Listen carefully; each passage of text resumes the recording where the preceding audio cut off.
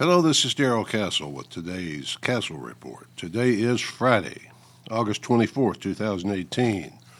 And on this report, I will be talking about Turkey. Talking turkey today, not the kind of turkey you might have for Thanksgiving or Christmas dinner, but the kind that is a country located on the northern border of Syria in the Middle East, the kind that is so geostrategically located that it controls Russian access to its only entrance to the Mediterranean.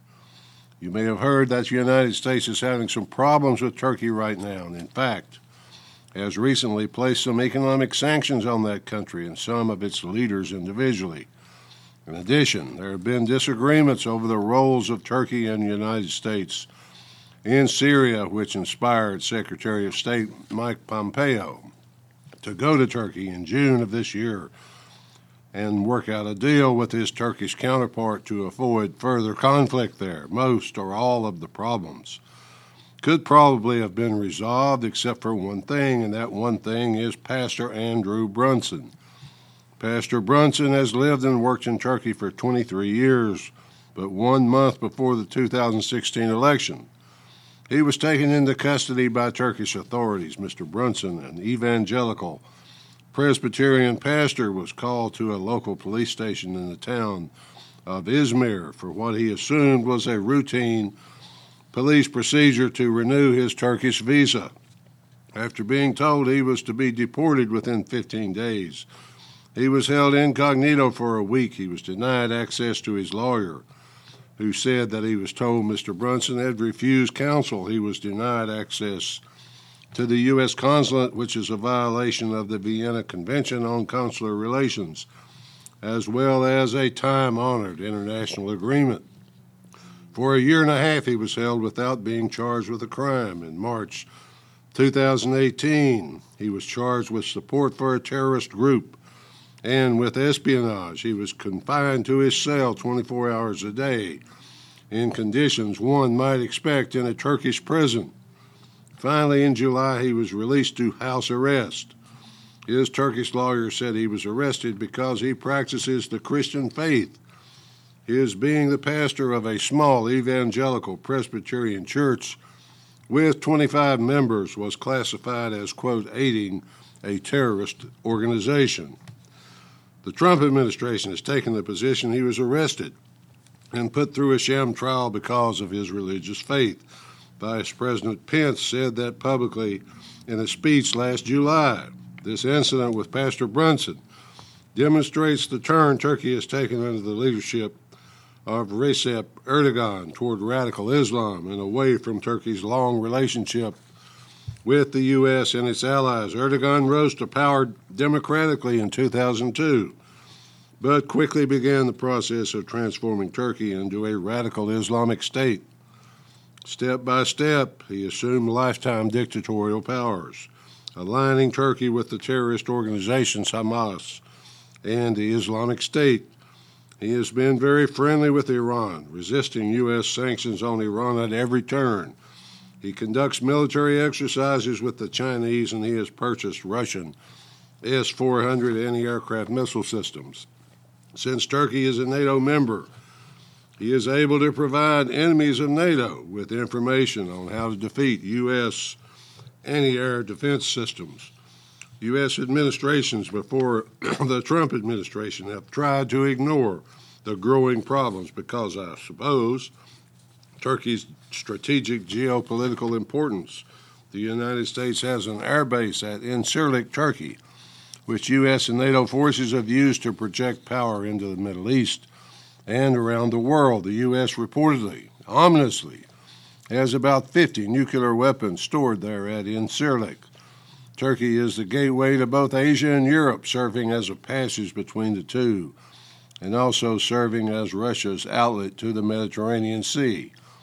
If that were all, folks, it would be plenty, but Mr. Erdogan also openly says he wants to restore the Ottoman Empire, which was destroyed by the victorious Allies at the end of World War I. In addition, he openly calls for the destruction of Israel. The Turkish economy has suffered, and U.S. sanctions have pressured it even more. It's reported that he gets 50% of the support he needs to stay in power just by proclaiming hatred of Israel, while at the same time he is one of Israel's most important trading partners.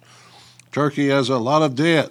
It's been selling U.S. treasuries in order to pay that debt. Turkish holdings of U.S. debt have recently fallen by 50% to below the $30 billion threshold considered necessary to be a major holder. Russia has also sold off most of its U.S. debt recently, falling below the threshold as well. The question then becomes, if people are selling their U.S. treasuries, who is buying? The answer seems to be countries you might never suspect to be large holders of U.S. treasuries, countries like the Cayman Islands and Luxembourg. Why would those countries want U.S. debt? Where would the money come from to buy it in such large quantities? I suspect, as you might, that those countries, being well-known bank secrecy countries, are acting as a shell for offshore buyers. Who would that be? Perhaps the central banks of the world, especially the Federal Reserve. You mean the Federal Reserve is buying its own debt? I don't know that for sure, folks, but it sure makes sense. You can find this information, except for my speculations, of course, by going to the website of the U.S. Treasury Department. That would be treasury.gov, or to the St. Louis Federal Reserve Bank site. The fear is that this shaky debt situation in Turkey will spread to other markets. Turkey, and apparently even individuals in Turkey, have a lot of big debts they're having trouble paying, so they seek bank loans to pay the bank loans that they can't pay.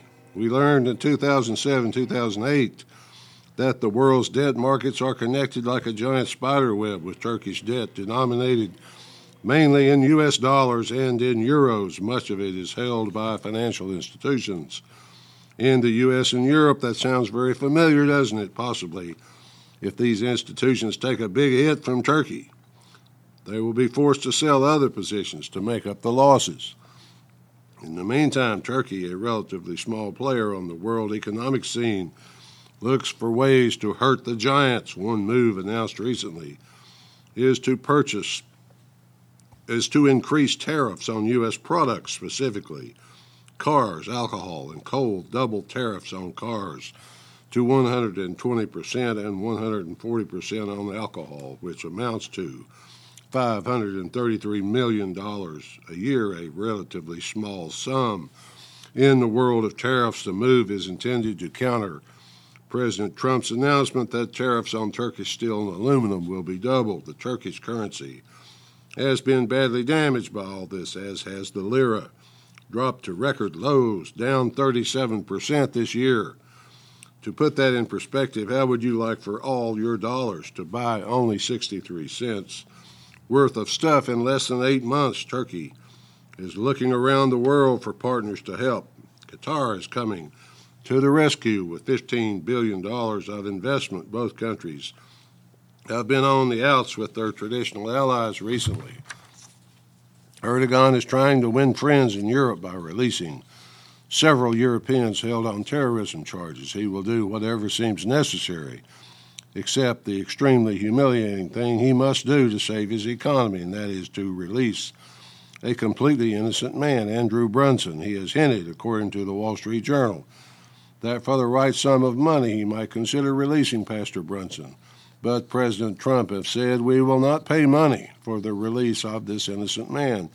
The Trump administration said it has, quote, rejected an effort by Turkey to tie the release of a U.S. pastor with relief for a major Turkish bank facing billions of dollars in U.S. fines, and has told Ankara other issues are off the table until the minister is freed, end quote. The administration insists that Pastor Brunson must be released unconditionally. Quote, a real NATO ally would not have arrested Brunson in the first place, end quote. Right now it seems to be a war of words as negotiations continue on the very important economic issues that divide the two countries. Let's hope it remains only words so the matter can be resolved. If Erdogan could find some pretense for releasing Pastor Brunson, then I'm certain Turkey's economic troubles would be lessened. Finally, folks, pray for Pastor Andrew Brunson that he will be quickly released, this matter resolved peacefully. At least that's the way I see it. Till next time, folks, this is Darrell Castle. Thanks for listening.